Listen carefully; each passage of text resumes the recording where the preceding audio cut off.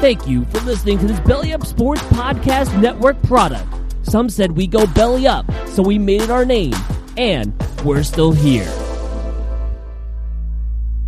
Another day is here, and you're ready for it. What to wear? Check. Breakfast, lunch, and dinner? Check. Planning for what's next and how to save for it? That's where Bank of America can help. For your financial to-dos, Bank of America has experts ready to help get you closer to your goals. Get started at one of our local financial centers or 24/7 in our mobile banking app. Find a location near you at bankofamerica.com/talktous. What would you like the power to do? Mobile banking requires downloading the app and is only available for select devices. Message and data rates may apply. Bank of America N.A., member FDIC. When you need mealtime inspiration, it's worth shopping Kroger, where you'll find over 30,000 mouth-watering choices that excite your inner foodie. And no matter what tasty choice you make, you'll enjoy our everyday low prices, plus extra ways to save, like digital coupons worth over $600 each week. You can also save up to $1 off per gallon at the pump with fuel points. More savings and more inspiring flavors make shopping Kroger worth it every time. Kroger, fresh for everyone. Fuel restrictions apply. You're listening to Theater and College Hoops. I'm Subi. Alongside me is Taylor Damel and the Shark. We're brought to you by Dash Radio and the Barn Burner Podcast Network. Go subscribe on whichever device you use.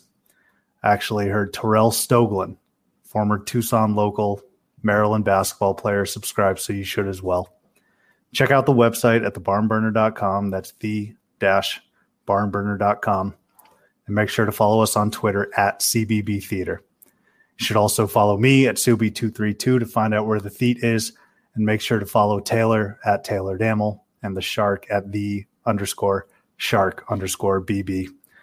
I suppose we got to open the curtains.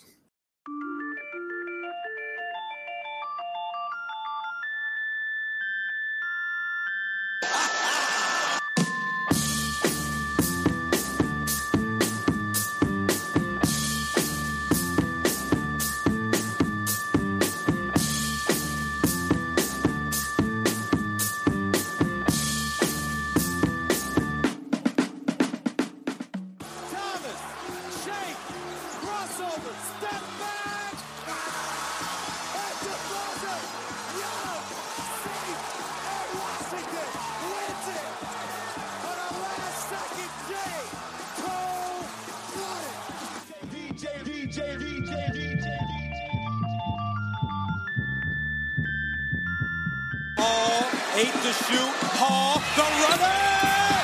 Loose ball! It's good! With 4.4 to go! Shannon! Don't want to foul! Shannon from the corner! And it's over! Gonzaga! The flipper still fits!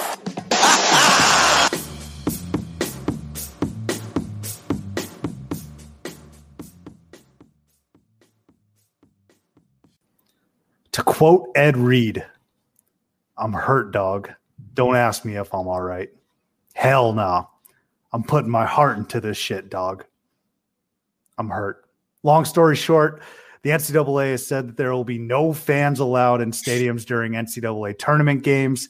Fellas, I am downtrodden.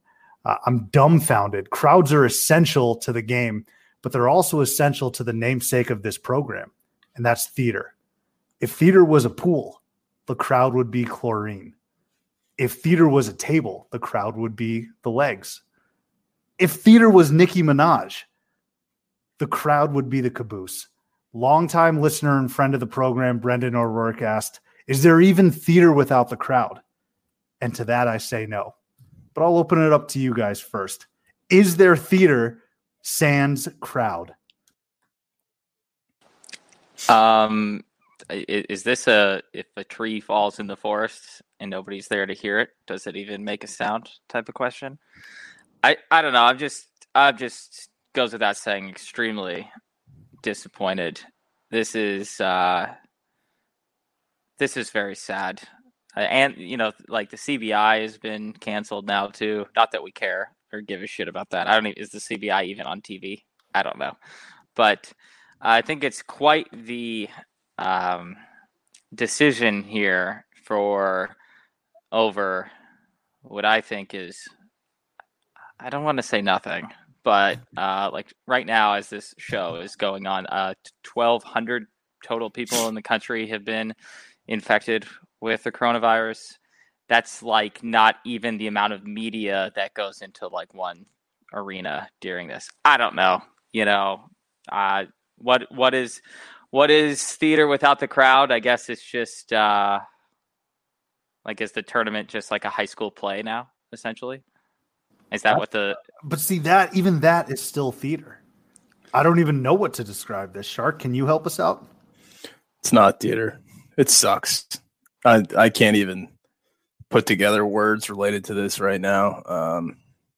I don't want to comment on whether it was the right decision or not, because the whole idea is, they're trying to protect people. So sometimes you got to make the hard decision for other individuals, which I understand. You don't want old people in arenas where you may not know that you have the virus, so you're passing it to this guy who can handle the virus, but that guy ends up passing it to some guy that can't handle the virus, and next thing you know, people are dying. I get it. You got to make a tough decision once in a while. But from our perspective, it sucks. I can't even imagine what it's going to look like on TV, where I can hear Bruce Pearl screaming pretty clearly, and I can hear so many different basketball shoes squeaking. It's going to remove all of the theater from everything, which removes the whole point of this podcast. I don't even want to do this podcast. That's true. I had to sucks. Rip you by the collar to get in this video chat. Yeah, it blows, man. I think back to, I don't know if you guys, whenever you, Sub, I know you don't play video games, but playing video games growing up, I would dive into like a Madden season and just live in this world where I'm in charge of a team and build them up and learn who the third string outside linebacker is, and hopefully give them an opportunity 2 years into it. Go like 10 years deep, whether it's NCAA football, college basketball, all those games. Get so involved. And then at some point, like the actual football season ends, or the actual college NBA season ends, or whatever it is. And then you look at your game and you're like, I don't really want to play anymore. So who cares about all this time I invested and all this effort I cared about, Jared Davis, who I drafted in the 6th round out of Western Kentucky a long time ago for the Washington Redskins that led me to 2 Super Bowls. It doesn't matter. All right. Because that happened 10 years ago and it wasn't real. So I'm sitting here at this point right now where all of these shows that we've done, all the shits I've given about, Oregon or Seton Hall, or whether or not freaking Tennessee is going to get into the tournament, it's all leading to just me watching some shitty game at 4:00 on Thursday where there's 6 people in there. And again, I don't blame people for having that decision. It is what it is. Sometimes we got to live. And these are definitely first world problems. All right. We're all going to be okay. Everybody's happy. We live in a great country. It's all great, but it can still suck at the same time. That's how I feel. I think that's very well put. And there's no sound better than under 2 minutes in March in a random arena in like Des Moines, Iowa, when a 15 or a 14 seed point guard, white guy, hits a 3 and the net ripples, and then you get like a Raftery or a Nance call, and then the crowd just crescendos and it's at its apex scream. Like, we all love those YouTube videos or those live videos that come out. Like, we'll watch the games on TV, but then 2 minutes, 3 minutes afterwards, we get those court reactions, or we get like on court level type of videos, and the crowd just goes insane. I mean, what are we going to get now?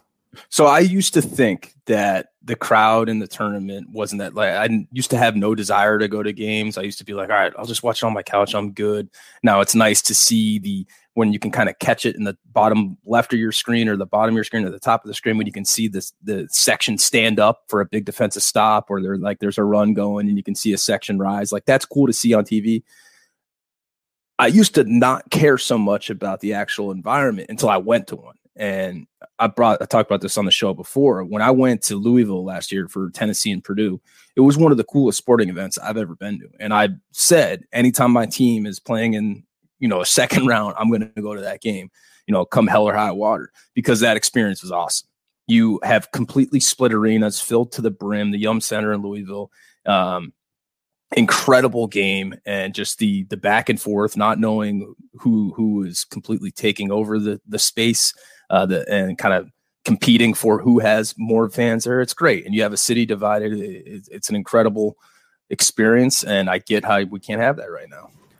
So I'm kind of looking at this, and Taylor, you can keep me honest here.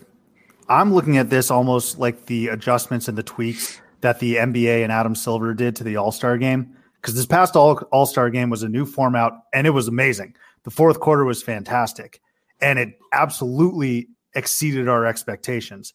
Now, the All-Star game in previous years, in some people's eyes, was already bad, so they made it better. The NCAA tournament, we can all agree, is a flawless product. We know that this is going to be a worse viewing experience than what we've experienced every single year prior to this.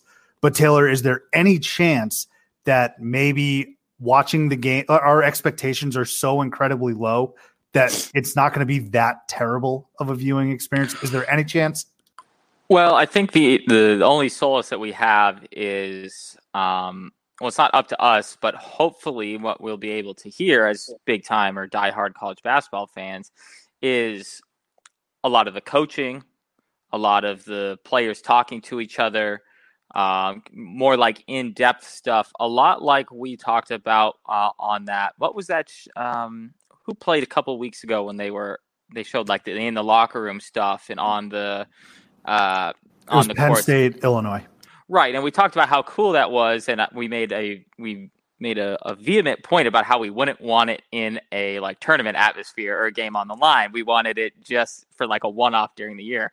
Well, we may have jinxed ourselves that, because we're going to essentially get that every single game. Someone, not myself, but someone on Twitter brought up a good point that there's actually probably going to be a lot of issues with the broadcast, because there's going to be no like establishing shots or anything like that throughout the entire broadcast. There's going to be nothing to look at. B, there's going to be a lot of audio that the players say, a lot of audio that the players are going to say that's going to need to be edited out of the broadcast on local TV. There's going to be a lot of fucks yelled out there that you normally can't hear during a normal broadcast because the crowd is too loud, especially if there's nothing else going on in the arena. So that'll be interesting. What about play calls too? You got to think about that. Like, coaching, all of it. Yeah, right. Be able to hear play calls in crucial crunch time minutes. Well, one thing I instantly thought of, and this isn't necessarily what everyone thinks of, but a lot of people do, is how does it affect like the betting? So you can always tell when like you're saying, an upset team or an upset-minded team is going on a run and the crowd gets behind them. You say, okay, yeah, I can bet this from here. In a lot of live betting scenarios which has become extremely popular now, if the game is delayed by literally like 10, 20 seconds rather than the normal like 3 to 5, that's not going to be applicable anymore. I mean, we could probably go through a thousand issues as to what this is going to cause, but I think that the positives we'll have is we might get a good insight into how the game actually works, each and every play, each and every switch. The problem is I just don't want that right now. I want that in November. I just don't want it right now. So I guess you just all about your perspective of, okay, we're going to find it interesting in a different way, I guess. Yeah, I mean, at the end of the day, and I can't wait for some college basketball hardo or just any basketball hardo on Twitter to try and say that, if you don't like competitive basketball, it shouldn't matter who's in the arena and who's not. That's going to come on Twitter, some purist going with that angle. But I will say, you bring up a good point. This very well may impact, and this is going to be selfish. No one really gives a shit, but this is going to impact bracket picking, in my opinion. Right, Shark? Does this, for me at least, I think I might lean more towards chalk because those underdogs aren't going to have the backing of the crowd, which provides them a little bit more juice. Shark, do you think this is going to impact your bracket picking at all? Yeah, it will, because underdogs often they feed off of the momentum aspect of it. I appreciate Taylor trying to find the silver lining of something here, like kind of boiling it down to the purity of the game, but I mean, I can't even find any sort of positive light out of this thing right here. I think it's just going to suck, really. If you were asking me if I was in charge of the NCAA, I'd say, all right, let's just close up shop for about 3 weeks and let's do this tournament in 3 weeks. Why not? Why not that? We got nothing else going on in May. Maybe we can get some containment on this thing like the other countries have. and we could just do it then. I don't see an issue with that. I can wait 3 weeks. The part of what's great about the tournament is the hope, just like looking forward to something. Nothing better than looking forward to something, slugging the hours wherever you work, chopping wood, doing what you have to do, but having something at the end of that tunnel that you're aspiring to. Could be, yeah. It's interesting because we're actually going to get a dry run, so to speak, tonight when this podcast airs. The Warriors are playing the Nets, I believe, on TNT in an empty arena. So we're going to get a kind of a dry run on how this is going to work. Now, that might be, if I'm going to try and find the silver lining, the TNT is who has the rights to the broadcast for the NCAA tournament, along with CBS and Turner Broadcasting as a whole. The fact that they get to shoot an NBA game in the same atmosphere is maybe a way to figure out how they might work some other shit in there. I don't know, but I guess they might have a dry run at figuring out how it's going to work. Bless your heart, Taylor. This plays so well into your persona, especially as it pertains to fandom. You're the eternal optimist. I got to side with Shark, though. I think this is I agree. I think you asked me to find the silver lining. Okay. That. No, I appreciate that. But Sue, let me answer your original question, because I went off on a tangent there related to how this affects brackets and who you're going to pick and all that crap. Yes, generally, like when you remove all the bullshit, you just go on a court, you'd expect the team with the better players to win without the pressure of having a crowd or getting behind and having the neutral fans turn against you. The one caveat to that would be what, a lot of times, a lot of these guys that are higher seeds, they get the benefit of playing closer to where they're from. So they're going to miss out on whatever. I know it's not even a home court advantage, but less travel to the place. So if I'm looking for anything right there, but generally I'm going to expect the better teams to perform better. Be more chalky out there. Yeah. Duke typically always plays in their backyard first couple rounds. You look at some other teams, even SDSU, right? They are very well lined up to be the number 2 seed in the West. And I think the Sweet 16 Elite 8 games are going to be played in Staples Center. That's only an hour and a half away from campus. So they're going to, but traditionally that matters because you have your home base is already. No, I'm with you. Yeah. But it could be somewhat slight of an advantage of, I'm at school right now. I don't have to get on a plane to travel to this freaking game. I can get on a bus and just drive over there. And, my apartment's not too far from here. So let me go the opposite direction here. This is still kind of being optimistic, but let me just throw another angle out at you. Okay, so we keep thinking about how the small schools are the one that needs the crowds to be with them.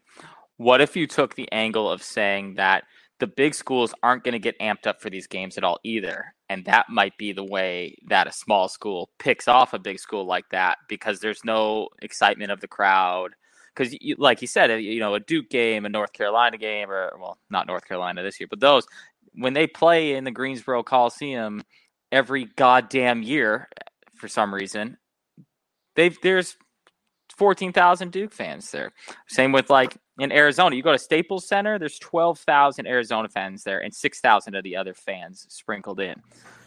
So maybe the big schools who are always have that crowd behind them, whereas like the Hofstras of the world who never have anybody in their crowd anyway, maybe this is making them feel more at home. Maybe this is an advantage to them. Yeah, at least for one tournament, we're not going to be able to hear about how well Big Blue Nation travels. Maybe we'll still have to endure that, but I see what you're saying. But even those 1-16 matchups, 2 15s at like 1, 2, 3 p.m., those are kind of sparse crowds anyway in the first round of 32. And then once you get to the second weekend, it's going to be on and popping pretty much, right? You should be able, you're pretty much saying to yourself, all right, now I'm 2 wins away from a Final Four. So I see what you're saying to an extent, but I already think that the first round and the round of 32 are kind of sparse crowds as it is, and are, I don't know, they're easier crowds to play in front of, let's say for a Louisville, as opposed to going to Cameron or as opposed to going to UVA or something like that, right? So here's a question for you guys then. Now this becomes personal preference. All right. You have your tickets booked. Your hotel is booked. You may or may not be able to get out of it. Do you still go to the town and go to a bar in that town to watch the game? Yeah, why not? Well, yeah, that's what I'm saying. I mean, assuming it's not refundable, I mean, you might as well go and say it so you can tell the story some 20 years later. You know, I went out there anyways on the Corona tournament, and I watched it at some jerk off's bar, and my team lost, and I went home, and it was the worst trip I ever had. That's a story. I'd roll with that story, but if you're already booked, you might as well embrace it. Yeah, go sample the local fare. Why not? So, what's the over/under on number of Corona commercials we're going to see during the tournament?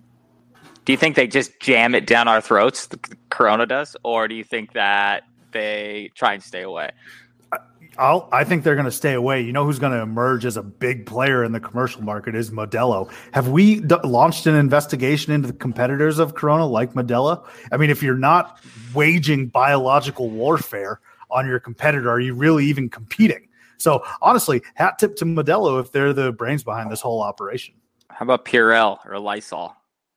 I think this whole thing's perpetuated by big antiseptic. Or I guess before the show, we did talk about how people are going to exploit this for financial gain, and in 10 years, there's going to be a Big Short-esque movie about this. I can almost guarantee that. You know how the cliche thing nowadays is, "Oh, that 30 for 30 is going to be sick."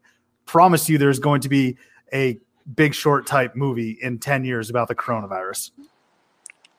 It's like Coney 2012, pretty much is how I feel about it. Corona 2012. Mix those two together. Wow. Yeah, just rolled into a decade of bullshit. So what a year or 12 months for the NCAA, by the way. Just FBI bullshit all over the place. Now we're not even having an NCAA tournament. Mark Emmert really having a hell of a year. Some of it his fault, some of it not, obviously. But boy, from an outside perspective, if you were a casual fan who thought like, oh, the players need to be paid, all that type of stuff, you got to be thinking like, are we going to go make these players travel across the country too in front of no fans? I don't know. It's not a good look. Is no doubt whether it's their fault or not. Well, I would even take it a step further. The American basketball versus China has had its relationship strained. If you go all the way back to LeBron James, Daryl Morey. Yeah. Oh, there you go.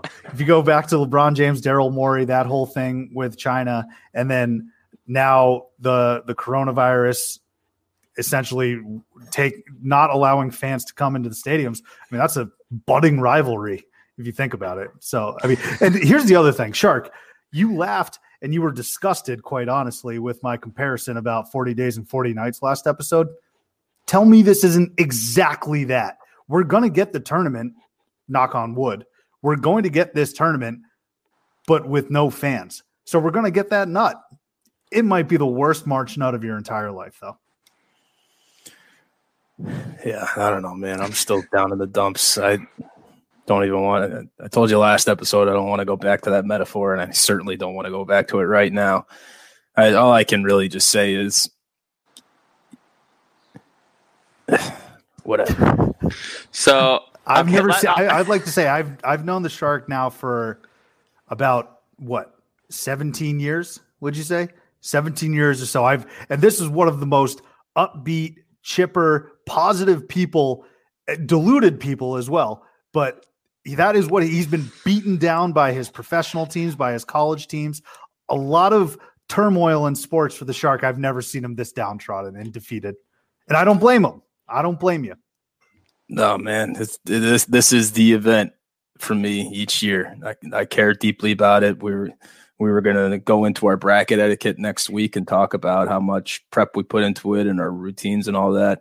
I got a hell of a routine that goes into how serious I take this. So it's going to suck now because I know it's not going to get to the same level that it's been.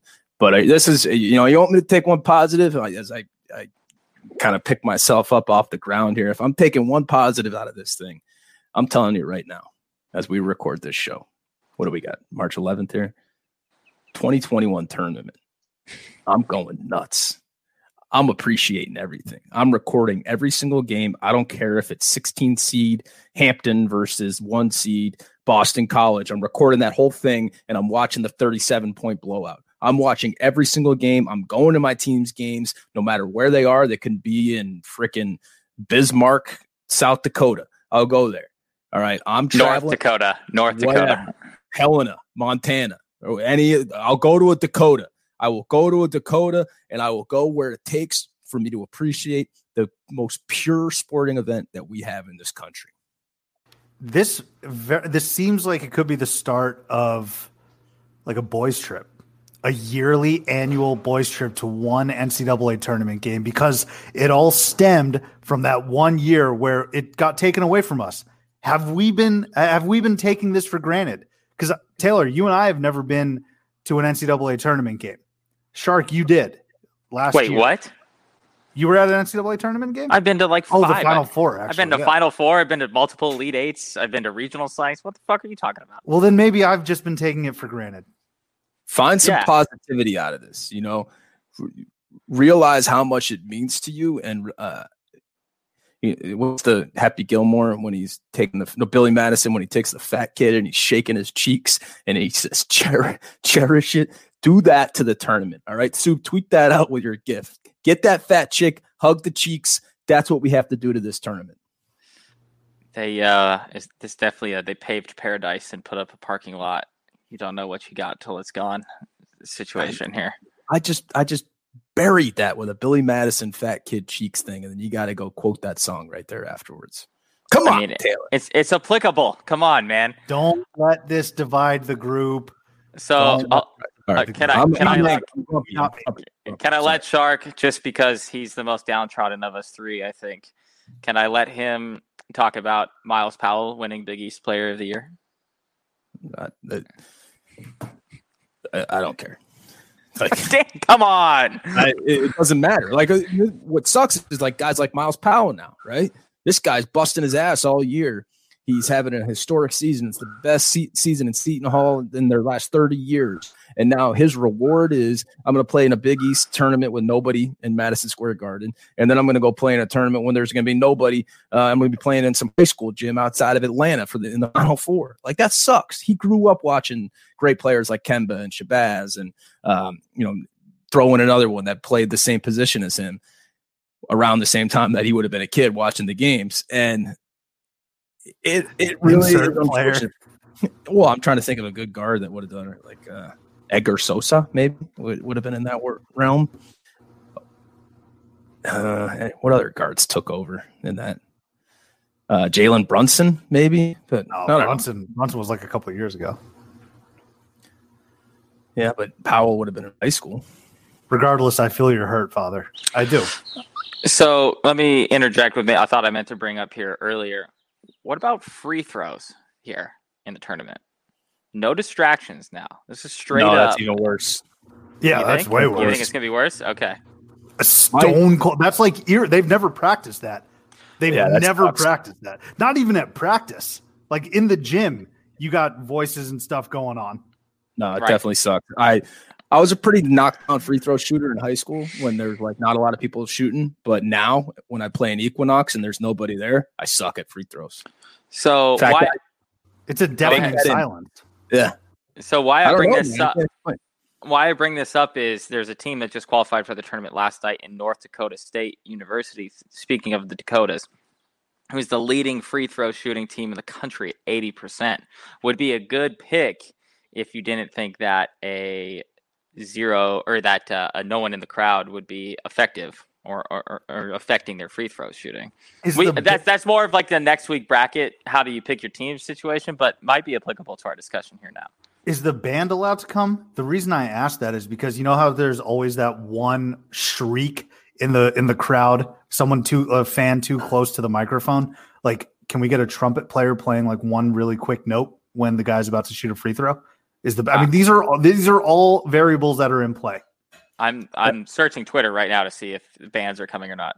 Definitely a good question. And Taylor, as you were talking about that, I started thinking teams I might want to fade are the ones that are good because of like players that just go on absolute heat checks, that feed off of crowd energy or crowd hatred. And like, I honestly think Myles Powell is one of those guys that he's a very streaky player that feeds off of the energy in the gym. I don't know how up he can get himself. I'll have to watch the Big East this weekend to do some. It's like I'm scouting in a whole new world out here right now. It is. Which team and which player, just off the top of my mind, it came to me, which team and which player I would, like, if it was normal, I would have taken them to like the Elite Eight or Sweet 16. But under these circumstances, I'd have them losing in the first round because of this one player. It's Marshall Henderson and Ole Miss. I'm trying to picture Marshall Henderson in this type of environment, and I'm picturing him going 1 of 8 with like 4 points, or 2 points and then 2 free throws. You know who I think is going to thrive in this environment, and they've kind of been struggling down the stretch here, but this might be perfect for them. Nice, quiet gym. A unassuming great player is Iowa. Luka Garza will probably be just pound the shit out of people down low, and then they have a bunch of knockdown shooters on the outside. So I am rewiring my mind right now to look for teams and offenses like that, but I'm automatically thinking Iowa might have a better chance where they're not going to shit themselves playing against a team that's bringing heat. Quite literally the epitome of back to the drawing board.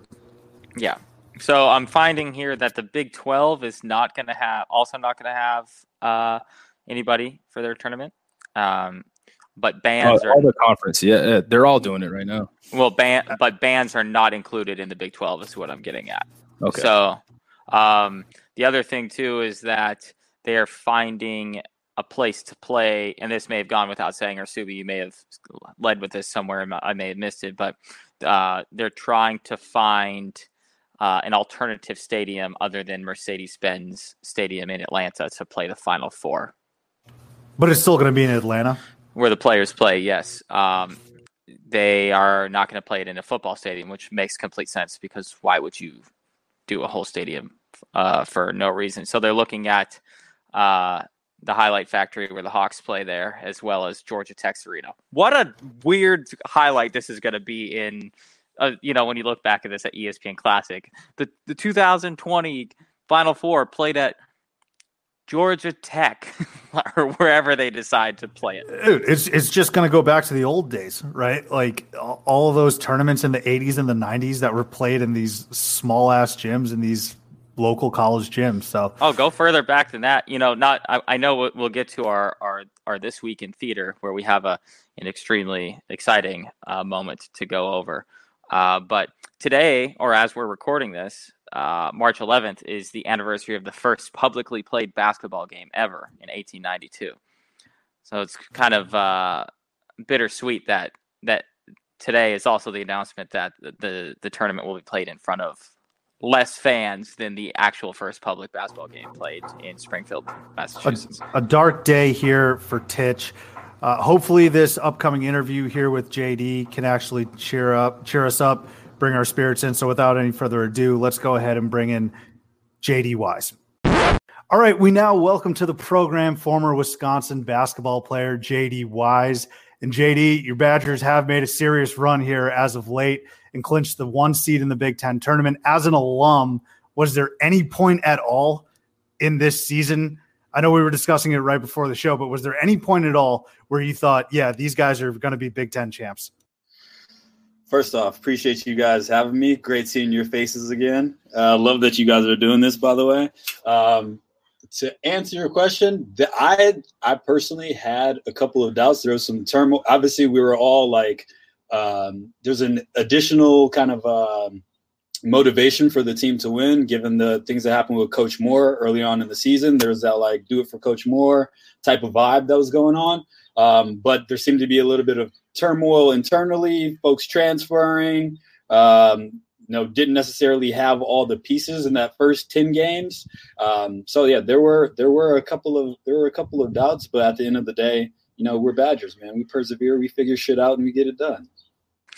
I hope you know how big it is of us to bring in a Wisconsin Badger onto this program, given our history together.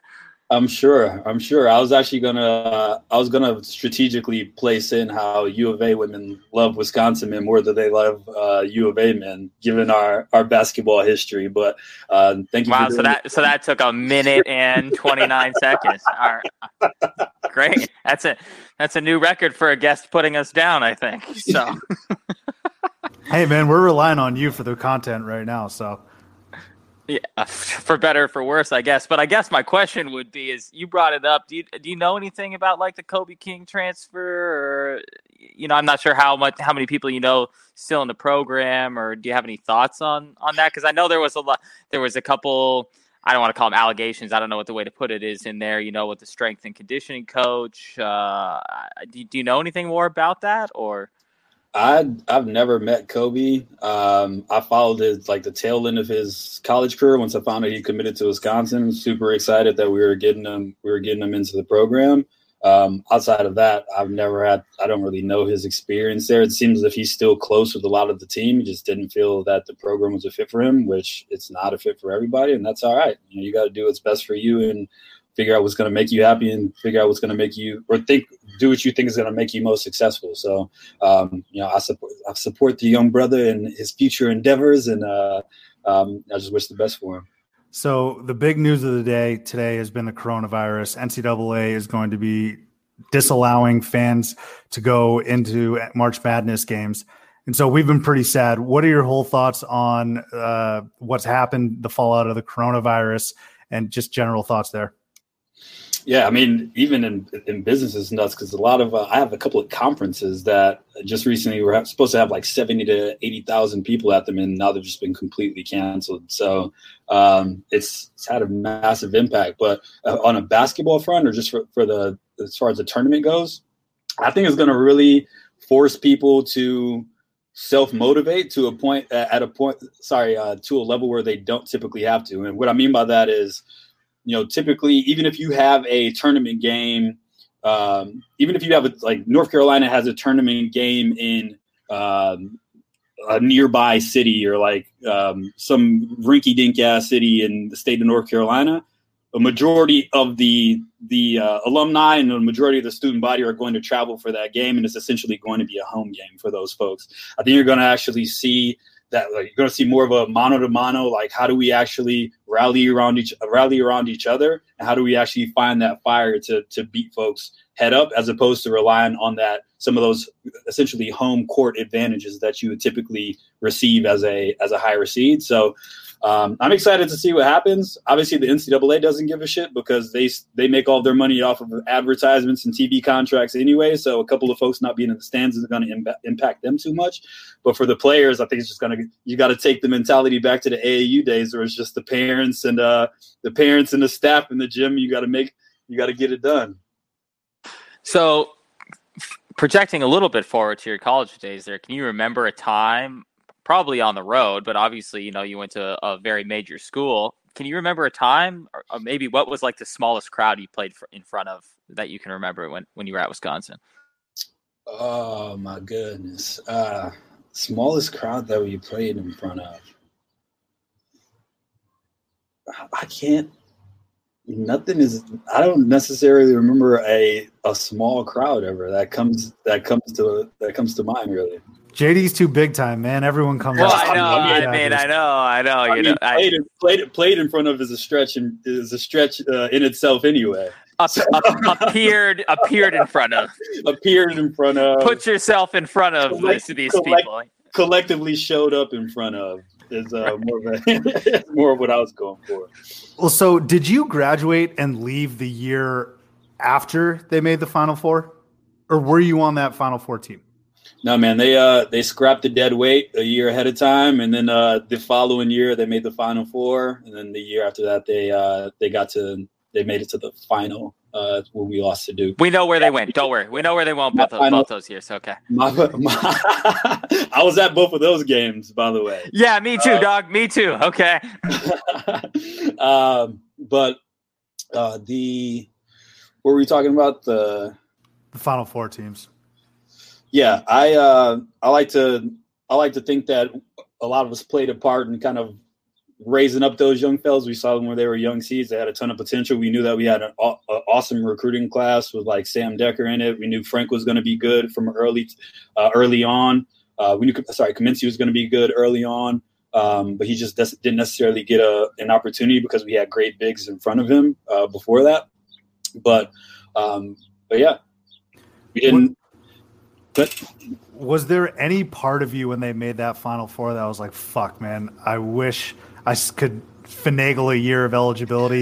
Was there any part of you that was a little salty? Like, I put in these past 4 years and somehow now they're at the Final Four. Or were you just genuinely happy for the young guys? No, man, I was genuinely happy for those dudes. I going to after the first time we beat U of A when Nick Johnson missed that the game winning shot. Immediately afterwards, our media guy, it was either our media guy or Coach Gard, actually, who's a current head coach. He was the assistant coach that actually added me to the team through the trial, but he pretty much pointed me out in the crowd and told me to come on to the locker room. I stopped for a second, stopped in front of our band, and directed us in our fight song. So I felt like I was a part of it anyway, to the same degree that I would have been when I wasn't playing to begin with. So no, it was just awesome watching them the entire year, seeing everybody develop, seeing everybody mature. And I think it was actually better that way. We taught them what we needed to. We taught them what we needed to, and then they ran with it and advanced the program to another level. Well, I was getting shot at by beanbags and tear gassed on University Boulevard in Tucson while you were directing the band. So pretty similar experiences, I guess. But I think that's the first time, and you guys can correct me if I'm wrong. You guys have some Schwab-like knowledge on sports at this point. But I believe that's the first time that a school or a city has rioted when they lost as opposed to won. It wasn't even like a riot. There were like 300 kids like just trying to go home from the bars, essentially, and they blocked all the exits. So it was like the fakest riot of all time. I just remember the tank guy that took on like 4 or 5 shots from rubber bullets and just kept it moving. That was epic. Me to my iPad right now. That's how far I was from that dude. But yeah, with Tucson's version of Tiananmen Square. Yeah, right, exactly. But I was going to bring up Greg Gard because you and I have actually talked about this before. A number of years ago when Greg Gard got the coaching job, you were adamant that he was like that dude, that he was the guy who deserved the job. And I don't want to put words in your mouth, but you had really high feelings about Greg Gard, even as it related to, Bo Ryan or any of the other people that could have gotten that job. Absolutely. Now, I might lean a little bit towards bias, mainly because I have infinite love for Coach Gard, mainly because I had completely given up on playing basketball. I went to Wisconsin my freshman year on an academic scholarship and hadn't even thought twice about playing again. And then given that they had the open tryout and he recognized me from being on the recruiting board years before when I was in high school and gave me that opportunity that still to this day, I go into an interview or I'm at a social gathering, and the second that you hear somebody went to Wisconsin or played sports at Wisconsin, it's just like a talking point that you can use. Like, he opened up doors for me that I would have never imagined possible. Yes, I was really glad that Coach Ryan, when he left, I think if he would have left, if he wouldn't have left mid-season, in the previous offseason, we would have went on a coaching search and might have found someone else. But the fact that he left in the middle of the season gave Coach Gard the opportunity to actually show that he had that connection with the players, that he played a large role in recruiting a lot of these guys, and they had that connection with him, and that he could take the program to that next level that it needs to go. And I think he's just actually, the proof is in the pudding now. He's actually putting that on display now. Yeah, Man won Coach of the Year this year for the Big Ten. And can you tell us a little bit about Gard personally off the court? John Rothstein describes him as a silent assassin. Is he a silent assassin type, or is he more of a jokester? I wouldn't. Most of the jokes he tells, you're not going to laugh at. So I think he leans towards being a silent assassin. I think he doesn't do it by choice, but I think he realizes he's not Bob Hope anytime soon. He plays to his strengths. He knows the X's and O's. He leaves the socializing to the players. So you and I both have some Wisconsin roots. Obviously, I didn't grow up in Wisconsin, but I have a ton of family from Wisconsin. We're both Packer fans, and they've released Jimmy Graham today, by the way. Let's celebrate about that. But so you went to Wisconsin on an academic scholarship. You're from the Milwaukee area, and then you played basketball at Wisconsin. I mean, that is straight up the Wisconsin high school dream right there. I mean, you must be the man around here, as people will call it, when you head back to the city there. Because, I mean, straight up, going to Madison is what every kid that grows up in Wisconsin kind of dreams of. Correct me if I'm wrong. Yeah, man. Last time I checked, there was a man on them streets. Yeah, man, it was a humbling experience. Seriously, like when I went to basically a basketball factory high school, Whitefish Bay Dominican. Like they just pump out people nonstop. Giannis, I'm pretty sure, sent a couple of his brothers there. Like it's just known for being able to recruit, being able to pump out hoopers. Going from being on recruiting boards my junior year, suffering a pretty massive injury, dropping me from quite a few recruiting boards from mid-major to like low major schools. I knew from kind of around that time that I wasn't necessarily getting back to the player that I was going to be. And my parents always instilled in me that, you need to always be flexing that brain muscle, because the second that you tear your ACL or the second you break something, you're essentially cattle to a lot of these programs. They don't necessarily they don't give a shit from that point if you no longer bring anything from the basketball up front. So going to Wisconsin on that academic scholarship, again, like I was saying, I had kind of like checked out on basketball. My high school coach pretty much made me hate basketball. So I was just like, I'm over it. I'm gonna let loose. Had a very strict household. I'm gonna party and just like do what college kids do. My first semester, my sophomore year, I get a text from Quentin Smith, shout out Q, who is a guy who's also from Milwaukee, grew up playing with them, playing against them, etc. But he tipped me off. He said, hey, we had 2 freshmen get kicked off the team for stealing iPads out of the dorms, just being dickheads, stealing iPads out of the dorms. There's going to be a tryout sometime soon, probably in the next few weeks. I know you've been going pretty hard. I highly suggest you just get in the gym, train, and like be ready for a tryout if you want to try out. So I took that, linked up with one of my buddies who played at a local D3, and from 7 p.m. to about 1 a.m. every night, we're just doing one-on-one drills, full court, getting basically my mentality is if I get my lungs right, I'll be good, because I know I'll be better than just playing at the rec. I know most of these dudes are trash. And, like, I can bust their ass in a tryout. Just be the first one in line, box out, like do all the Wisconsin shit that Wisconsin wants you to do, and you'll be all right. So fast forward, we get to the tryout, and Coach Guard, out of all people, points me out in the stretch lines. He's just like, hey, you're one of Wallersheim's boys, right? And that's my high school coach's last name. It's like, yeah. He's like, oh, yeah, I remember you playing in Minnesota, because I played against Royce White my senior year, and just like locked them up. And we won the game. They were a pretty solid school. It was a big win for us, and he saw that. He's like, oh, yeah, like you're one of Wallersheim's boys. I remember you, yada, yada, yada. So in my head, I was like, dude, just as long as you don't fuck this up, you got the spot. So it's me, 70 other guys, obviously boxing out every rip, getting back on defense first, just making the smart play, just playing that good old-fashioned white guy basketball, that Wisconsin branded basketball that Wisconsin likes to play. And yeah, I got a call 2 days later, and it was Coach Guard. I was in zoology. I answered the phone. It's like, hey, this is James. It's like, oh, aren't you supposed to be in class? It's like, bro, I've been waiting for 2 days to get this fucking call. Like, I'm sorry that I stepped out of class for a second to take this conversation. Yeah, he hoodwinked you. Yeah, so he's like, yeah, he was testing me. So he's just messing with me. He's like, no, seriously though, that was one of the times where one of his jokes landed. But he just goes, yeah, Coach Ryan wants to speak to you. It's down to you and one other guy. Like, you just want to have like a personal interview. So I go in nervous as shit. Obviously, they just let me know that, hey, like we're actually looking for you on campus, because we had heard that you were here. It's like, we want to see if you want to be a practice player, yada yada. And after the interview, it's like, yeah, like we have no doubts that you would be a solid addition. Don't try to be Michael Jordan, because we know you're not. And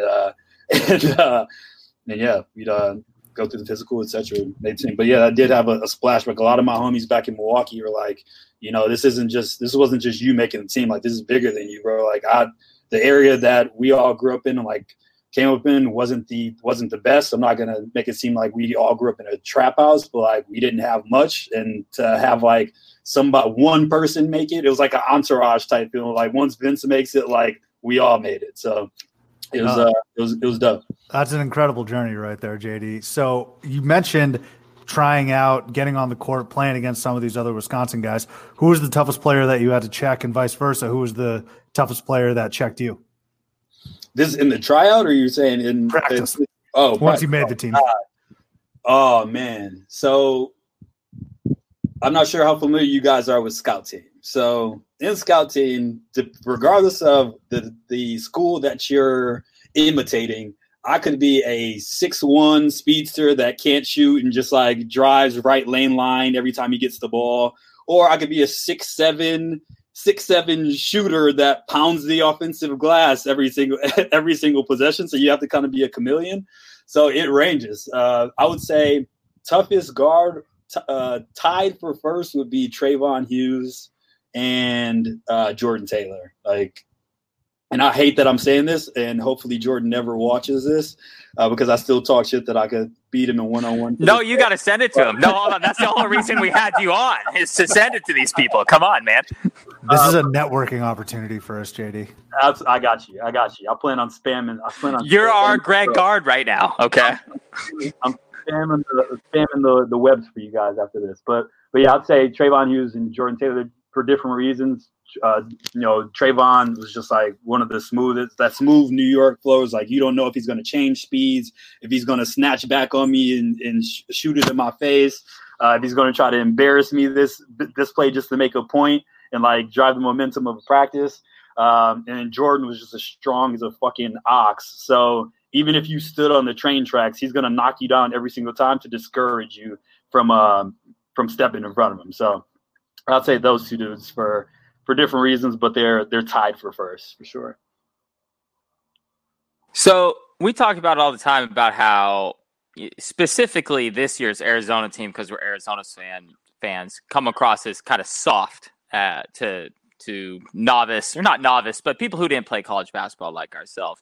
Casuals, the online term. Well, I don't know. I think we might be a little deeper than casuals, but well, in our own minds at least. But do you think there is a legitimate argument to that? The different areas of the country that produce different basketball players have different mentalities, and can you tell that when you play players? Like you just brought up about how New York guy wants to just punish you every time. That's kind of the stereotypical East Coast basketball player. Mm-hmm. Stereotypical West Coast player doesn't necessarily have that mentality. Do you think that there's an actual argument for that, or do you think that's just all kind of media fodder or made up stuff that fans talk about? No, I think that there's 100% truth to that. And just growing up playing AAU, like going to different regions of the country, you can definitely tell different brands of basketball depending on where you're at. West Coast, nobody's gonna play any fucking defense, and you're gonna yeah, we know. Okay, you got to shoot 43s a game, and whoever they're going to try to outscore you at the end of the day. They don't really. Or at that time, they didn't really give a shit about playing. We're not known for defense. Cats in Chicago, if you're playing in Chicago, no blood, no foul, and the refs act the exact same way. You can get clothesline out of the air. We're going the opposite way on the fast break. New York, similar. Obviously, very ball dominant point guards. Handle is always super right. I'll say down south. I don't really have a categorization for down south. Obviously, they got a lot of trees. They got a lot of versatile big men. But yeah, you can definitely tell a different brand of basketball. You can almost, when you walk into a gym with somebody, even at LA Fitness to this day, you can see them play a game or run a game and kind of have a general idea of where they're from. So do you find that same situation in Wisconsin? Because like Milwaukee and Madison are very different cities. Milwaukee and the rest of the state are very different cities. Can you see a difference in mentality just within the state that you're from alone? 100%. So, coming from southeastern Wisconsin, you have Milwaukee, Milwaukee Racine. Kenosha isn't really known for basketball, but basically Milwaukee Racine, you got guys like, Nick Van Assel, Karan Butler that have come out of there. And then Madison, I don't really know how many hoopers have come out of Madison, but I'll go back to Milwaukee with like Devin Harris and guys like Jerry Smith. There's a much more, when you go up north to Sheboygan, you go up north to Beaver Dam, and you're in these areas, it's a much more calculated. They all are just replicating step by step the swing offense that Wisconsin runs, and every coach wants to be Coach Ryan. Everybody wants to coach their team like Coach Ryan. Whereas more so in Milwaukee, where it's more of a run and gun, press you full court. We're in your face. We're talking shit. It's a little bit more gritty than. I guess it's changed a bit with guys like Tyler Herro and all that, but it was definitely a different brand back in the old days. Sam Decker's from Sheboygan, right? Is that right? Yeah. Right. Yeah. That makes perfect sense. So considering it is tournament time and you've been to a couple tournaments, right? What are some of the biggest differences that maybe the casual fan, couch potato like us, doesn't see in these tournament venues, in these tournament games, that they might have noticed when you're playing at the Kohl Center? What are some of the biggest differences on the court or off the court? I don't think I think one of the major differences for a team is just the turnaround time that you have to prep for the next opponent. There's not a ton of, I guess, depending on where you are, there might be a little bit more of that home court advantage that I was talking about. If you're playing against like a U of A, but the game's hosted in Tempe, like obviously they're going to travel well, etc. But outside of that, man, you're used to playing road games anyway. The main difference is the amount of time that you have from beating somebody to, okay, now this same night or the very next morning, we have to get in film. We have to figure out tendencies of the next guys that we have as a quicker turnaround than we typically would during the season. So I think this is probably my last question I have, but can you give us a good Bo Ryan story that won't alienate too much of the fan base that loves him to death? No, you can alienate. I don't give a shit. Okay. I want to hear a good story. I was just trying to be PC there. Just tell us all the shit you know about Bo Ryan. Whatever you're comfortable with, JD. I'm trying. So we're live, right? Do we get to edit anything? Oh, no, we'll cancel this all out. Don't worry. Yeah, we promise. Coach Ryan was an interesting dude. He was just like, I think he's obviously a hilarious guy. I think like he has like that Nookie Thompson mentality growing up in Chester, PA, like that like old school like mob like approach to the game. And I think it shows in his like coaching style and just like holding people accountable, all that. I'd say my personal craziest story with Coach Ryan was my fault. So we had a day off / film the next day. So one of my teammates and I, not to be named, decided to have a shot for shot contest in the pregame. So we always talk shit about who could drink more. He's a lot larger than I, but I was more of a socialite. So we put it to the test. So we're going shot for shot. Eventually we end up tapping out at like 21 shots in the pregame. In the meantime, we've like wrestled and knocked a box of Cheerios, like 2 boxes of Cheerios, like off into the floor in my kitchen. We head off to the next bar. I continue drinking. I do not think he continued drinking, just for a point just to delineate who took it more seriously. But I'm like dancing with girls at the bar. Like we go to the KK. Shout out to the KK. It's like our main bar, or like athlete / sorority bar. I fall on my face while dancing with this girl. Get up, fall on my back while dancing with another girl. Get up, fall on my face again while I'm dancing with another girl. One of the bouncers, they don't kick me out because like I was just too much. He was like, JD, I need you to lock it up. So I'm leaving this place, getting dragged by my feet, basically. My arms like over my 2 homies' shoulders. And we're walking past Bratz, this bar. It's on State Street. And I just go, you know what? I can walk by myself. Fuck that. I can run. So I take off running, trip over a tree trunk, and fall on my face without trying to catch myself with my hands. So I did not know this because I was obviously blackout. But the next morning I get up and my roommate's just like yelling at me, just like, JD, what the fuck's going on? Like, there's Cheerios everywhere. Like, what are you guys doing? You guys are loud as fuck in the pregame. So I walk out to the kitchen to like clean up or whatever. He listens to me. He's like, you know what, bro? Are you okay? Like, what happened last night? I was like, what are you talking about? He's like, did you get like beat up? I was like, no, I didn't get beat up. So I go in the bathroom, and from my forehead all the way down to my chin is just a scab on my face.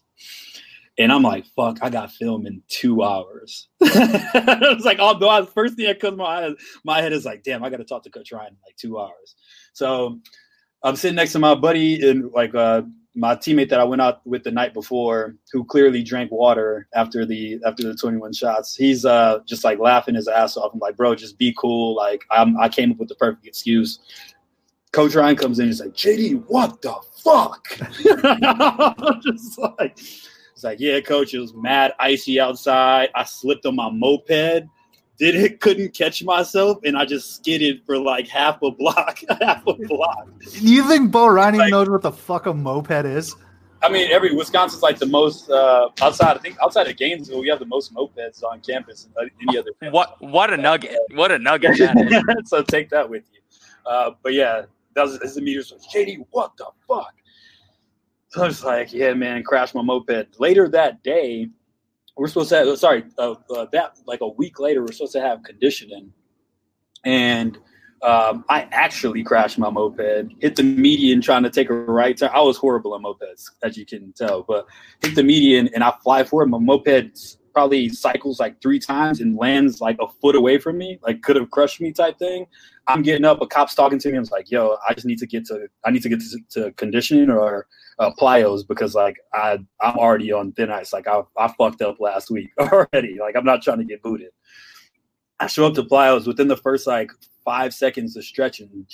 Coach Ryan just goes, crash your moped again, huh? Like, we need to get that thing looked at. I was like, how the fuck did you know that even happened? So I learned from that Coach Ryan sees everything. He probably didn't even believe me the first moped crash, but knew about the other one within like 5 minutes. I got to practice within 5 minutes of that happening, and he already knew. So that mob boss mentality of just like knowing everything really was showing through in that instance. Holy shit, man. That is good. That is a great story right there. You might have been the sole reason why Bo was just like, fuck it, I'm done here in December. I kept a low profile for the main parts. When I was there, I was locked in. I was playing whatever random ass role they needed me to play, but I had fun too. I had an inkling that I might not be getting too much playing time, so I wanted to be more of a social liaison of the Madison streets. Well, I mean, that's very well put. Right. What there. a title! What a title! That's something that you like finesse the words on your resume. That's what you can put on your resume. Right. Yeah, there. That's definitely like a LinkedIn title right there. Yeah. So JD, you talk about the role that you played. You were the hype man. I mean, I've seen pictures of you after warm-ups after intros. You know, the huddle, the circle. You're in the middle dancing. What are some of the key components to getting the team hyped right before tip? Oh man, it's different for every guy, right? So some guys are from like smaller towns, so like just a little like punch to the stomach salute type things, like what gets them going. You have other guys that are from like similar areas in Milwaukee, where it's just like, everything was nothing was given to us. It's always earned. Like, we got to go get this shit, like blah, blah, blah. It's different for every guy. But I think the main thing was like just having the fact that I had relationships, like very close relationships, regardless of background with each of those guys. I just like tried to find a way to resonate with them. Like maybe have like a pregame ritual with each person that got them in the zone to go and get it done. So, obviously you played with a number of future NBA players. Who worked out throughout the summers and the seasons with a number of like NFL players, things like that. Is there anyone in particular from the teams that you played on that you keep up with more than others, or do you just kind of catch the guys around whenever they swing through LA or Phoenix or whatever city you seem to be moving around to? I'd say the person I'm closest with is probably Jordan Taylor. Like, even though he's overseas, like anytime he's back, like we'll make sure that we link up during the little off-season time that he has. That was based like that's my brother. Like that will always be my brother. We were roommates on campus, so we just have like a different type of bond. Other than that, I'd say probably the most humble dude that I just keep in touch with to make sure that he's all good and just is John Lure. Less not talked about as much as the other guys that made it to the league in Wisconsin, but he's part of that kind of push of like Wisconsin big men can be versatile. They can play a role in the league. They can really do some shit. John's always been, somebody that I've kept in touch with. I'm actually looking forward to see where he ends up when he gets healthy. So let me be clear though, just so we can get this straight. Jordan Taylor can't beat you one-on-one still, right? I have never beaten Jordan one-on-one, so I will not put that out there. But okay. as a grown ass man with pride, I will never admit that somebody will beat me consistently. They got to show me. Nobody beats JD Wise 77 times in a row at 101, right? 70 maybe. 77 shit ain't happening, Jordan. So we've discussed stories with Greg Gard. We've talked a little bit about a great story with Bo Ryan. Have you ever met Barry Alvarez? Because he seems like such a cool grandpa. Have you ever met him, and do you have any stories with Barry? Barry's the fucking man. So when you talk about like, I'm pretty sure, I don't know if it's a consistent nickname throughout the campus. I think it is, but he's the Don. He's the Don of Wisconsin. Like when Barry says like something's moving in that direction based off of Barry's instruction. And you could tell, I think probably one of the funnier Barry stories was when we upset Duke at home. And everybody just went nuts. The crowds, stormed the court. All this, somehow I end up getting hoisted and like moved around. I'm on crutches at the time, so I'm just like trying not to break my leg. But we get back to the locker room. Coach Ryan's giving like just passionate speech about all the work that you put in paid off. Like we still got a lot more. We still got a lot more to do. Like this isn't like this isn't the only milestone that we'll hit type of speech. And Coach and Barry just comes into the locker room just like on one, like super on one, grabbing Coach Ryan around the shoulders, like fucking his hair up and like throwing it all over. It's like, I hired this fucking kid from PA. Like nobody thought he was gonna amount to shit. I knew he was gonna be the guy. And like look what happened. So Barry might have had 1 or 2 sodas that night. Man. The sweater vest gang I love. I mean, he's part of the sweater vest fraternity. Oh, my God. Right? Him, Jim Tressel, and Rick Bird for former Belmont head coach. I love the sweater vest. He's pushing the envelope for damn sure. So I'm going to let you get out on this one. I'm going to put you on the spot a little bit, all right? So I like it. Whatever you got, let me know. 4 names. Give me your Mount Rushmore, and they can be players and or coaches. Give me your Mount Rushmore of Wisconsin basketball. Woo! Players and coaches. Whoever you think. I'm saying it doesn't have to be limited to players. Players and coaches. I might just stick with players because there's a ton of. I mean, you have to throw Frank Kaminsky in there, winning award winner. That's like a given. That's a given.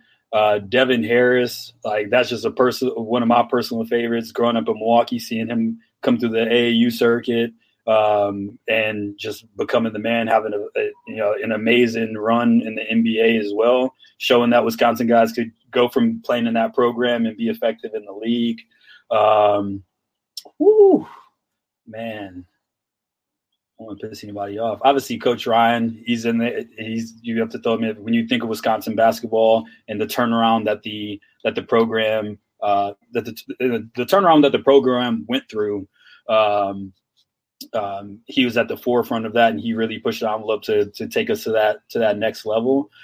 And I got to throw my boy Jordan in there. I can't exclude my homie. I can't exclude the homie. I'll throw Jordan in there.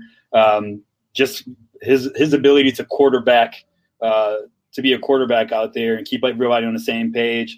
Vocal leader in the locker room. Never did anything wrong, off the court. Just like an example for the younger generation of point guards, like Trice. Like you see a guy's like a carbon copy of Jordan. He really provided like a template for people to follow. And then I'd say honorable mention. I got to throw my boy Decker in there, the Slim Reaper.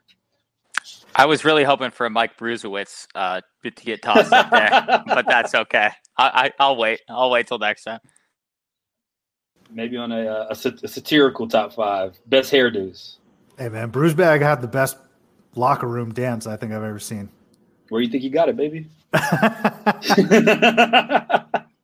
JD, you are on our Mount Rushmore of guests for sure. So I appreciate you hopping on the program and appreciate you sharing a lot of these stories. We'll be obviously following Wisconsin and seeing how they do in the tournament, man. Thank you. Yeah, feel free to hit me up anytime, man. It's been a pleasure. Go Badgers. All right, we want to thank JD again for hopping on the program and sharing some of his memories at Wisconsin and giving some of his predictions as well. Without any further ado, though, let's go ahead and get into segments. Before we do that, a quick message from Zach at the Barnburner Podcast Network. All right, it is twit time and hug time. We haven't done this week in Theat in quite some time, actually. So it's March. It's not like we're scraping for any theater in the past. So twit, UConn had Kemba Walker and also Jalen Adams hit 2 incredible conference tournament shots. So we'll start with the Kemba shot. I think that's ingrained in everyone's memory. The Kemba shot over Gary McGee. You know what the craziest thing is to me about that? And I think I learned this, or maybe was reminded of this past year, is that the shot was in the quarterfinals. I thought for the longest time, I thought that shot was to win the Big East tournament. I thought it might have been a semifinal to send them to the Big East final. That was in the quarterfinals, and then they ripped off 8 straight to go and win the national title. And then, of course, Jalen Adams, after their move to the American Athletic Conference, Jalen Adams hits a 3/4 or quarter-length shot to tie Cincinnati and force a 4th overtime. UConn just fucking loves playing these million overtime games. If you remember, they had a 7 overtime game against Syracuse. They go to 4 overtimes, and they win both of these games, by the way. Kemba defeats Pittsburgh. Cincy loses to UConn and Jalen Adams. And actually, another little nugget, I was watching Stuff today with John Rothstein. He had Steve Peichel on. Can you believe Steve Peichel is actually a recruit of Jim Calhoun's? He's one of Calhoun's very first recruits. How fucking old is Calhoun? I had no idea. Oh, he's like, what school is he at now? Like St. Thomas or something? Just coaching random basketball, D3 basketball. St. Joe's D3. Yeah. Okay, yeah, right. Yeah. So that Kemba run is kind of like I don't know, like the Christian Laettner shot in a way where it's like that only happened in the Elite Eight or the Sweet 16 or whatever, the Christian Laettner one. That shot by Kemba only really started their run. I only think it was the 3rd win of the 11 they rolled off in a row to win the national title that year, because they played in pretty much the games that would be going on right now on a Wednesday afternoon in the Big East tournament. They played DePaul in the first round, and then they played Georgetown in the second round, which are on like nondescript days. Both games were at like noon during the middle of the day. So it's definitely remembered for being something you would think was on like prime time on a Saturday night. Like, no, it was on like a Wednesday. Well, a Thursday, I guess, the quarterfinal game. Thursday afternoon, essentially. A lot of interesting nuggets from that shot. Shark, what are your thoughts on the Kemba shot? I'm wondering why Brad Wanamaker wasn't matched up with Kemba on that. And you got the mismatch with Gary McGee. And obviously Wanamaker and Kemba are teammates now, but Wanamaker's a good on-the-ball defender. I mean, what the hell, man? Last shot of the game. Slap the floor. Let's go, Wanamaker. Did they get a switch or something on a pick and roll? They must have. But that video is so hilarious how he breaks his ankles right there. Just beautiful. Well, the crazy part, too, is if you look at their next 2 games in the Big East tournament, they went to overtime with Syracuse, and then they only beat Louisville by 3. So, I mean, they could have, obviously, they went on and they beat Arizona in the Elite Eight by 2, and they beat Kentucky in the Final Four by 1. it comes down to pretty much just having a guard that could make one extra bucket more than everybody else, because their run could have ended like 6 times across the 11-game streak that they had. Yeah, but but it didn't. Yeah, right. Pretty terrible tournament that year too. Do you remember the final? Yeah, Butler, UConn. That was one of the worst shooting performances I've seen from any title game. Should have coronaed that tournament right there. Yeah. Butler scored 41 points in the final. Actually, it was just on like ESPN Classic or something the other day. Just watch this. Just a horrific game. That's an awful. Yeah, it was one of those deals where it wasn't a blowout, but it also wasn't close, and it was just an ugly game. There wasn't any thrilling moments during that game. Matt Howard on Butler, right? We got to where am I, Matt Howard? Remember him? Yeah, I actually tried where am I Matt Howard. He's active on Twitter. Oh, good. I think he's still. I think I looked into that too. Isn't he still playing somewhere? He might be. I think he is. I think that's why I didn't choose him one time. Logue played on the same, I think, either AAU team or middle school team as Matt Howard. Wow, there you go. Matt Howard can carve out a career, man. He's the quintessential guy that is sticking around. You're like, how's he here? Locker room guy. So slow. One more note about UConn's run that year is the highest seed they played in the tournament was San Diego State. Oh, was that the Kawhi in the team? Sweet 16? I believe so. But they played 2 seed San Diego State, and that was the highest. They played 5, a 14, a 6, a 5, a 4, and an 8, other than number 2 San Diego State to get to the final. Well, it's wild. Yeah, it's no secret that UConn has had some happy times here in March. So that's your This Week in Theat. Jalen Adams with a quarter-length shot, and then, of course, the Kemba shot. Shark, I'm going to pass it to you for hugs. You feeling generous at all tonight? Yeah, I'm going to just go to the hug that I initially had planned, and it's going to be for Marcus Zegarowski. I've been tweeting about it a little bit. The fact that he got injured, he's getting knee surgery done for a meniscus. They're not saying whether it's torn or not, but like, come on, meniscus in your right knee. You're going to be playing in a tournament without any fans there. You can play at the next level. You're one of the most efficient guards in the country. Don't play Zegarowski. Meniscuses are, it's easy to say, oh, it's not torn or whatever. But like, Darius Geis was out for 6 weeks with a meniscus this year. It happens with players all the time at the NFL. It's not worth risking your career over, especially when you got a future. He's missing the Big East tournament. I expect Creighton to not play well without him because he is their end. And it always is unfortunate to see that happen.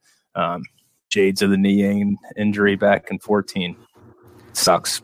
You want to wax poetic any time spent on the Providence Hyenas coming after you, or just save it for a different day based on this? Yeah, because the accusation is, we're intentionally poking them with a stick so that we can get people to talk about us, and it's preposterous. The tweet I sent out was about George Niang and Marcus Zegarowski. One of those Hyenas comes into the mentions and says, but what about Providence? And I responded saying Ed Cooley's 1-5 in the NCAA tournament. And then another Hyena comes in and says, oh my God, you're just trying to intentionally get us going. And it makes no sense. You're an idiot. All right. Like that whole fan base, like, someone else give a hug. I don't want to talk. All right. Well, so I'll hop in here. So I'm going to try and be positive here some more. And we're going to shout out, since this is a Dayton podcast, I'm going to shout out that Dayton is already rioting in the streets.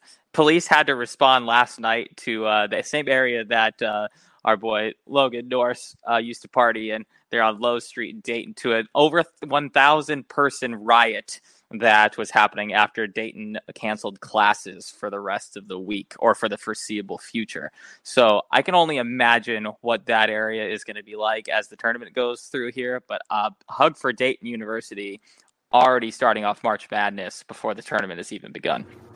Or University of Dayton, excuse me, not Dayton University. I apologize. My hug is actually going to tie back to one quick thing that you had mentioned earlier in the show, Taylor. You had mentioned the CBI. My hug is for the seniors on those shitty teams because the CBI is canceled. That sucks. No note on the NIT just yet. Obviously, we've spent the entire first half of the program talking about the NCAA, but the CBI canceled. So guys like Hanif Cheatham, who's been around the block, I don't even know if Nebraska was going to get a CBI invite. I think they have like 8 wins on the season. I don't know what the qualifications are, but you think of guys like that who you've been hearing about for the past 5 years, they want to cap off their career with any sort of postseason play, any sort of extension of their collegiate career. That's no more. So hug for seniors on shitty teams. And you know what? I'm going to give it one more additional hug to every one of us because we're hurting right now. We will power through, but hug to all the theater goers, hug to everyone that loves the tournament. This is going to be a different one, and most likely a worse tournament to watch. But we appreciate you sticking with us.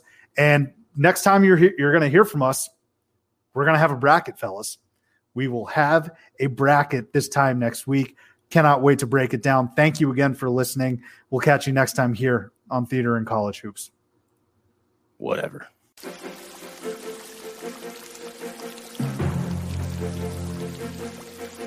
Yes, I will go back to school and achieve victory. No man will take what my father has built unless that man is me. My Billy, sweet Billy boy, I knew you would go back. No one can stop you if you try. Don't I have a nice rack? Veronica, I thank you for beating the shit out of me. I see things so clearly now. I choose my destiny. Oh, Billy, I knew you had it in ya. We're here to help you, Billy. Get back in school to stay. You gotta work real hard and stick it out till graduation day. Hey, kids, it's me. I bet you thought that I was dead. But when I fell over, I just broke my leg and got a hemorrhage in my head. There are obstacles in the way.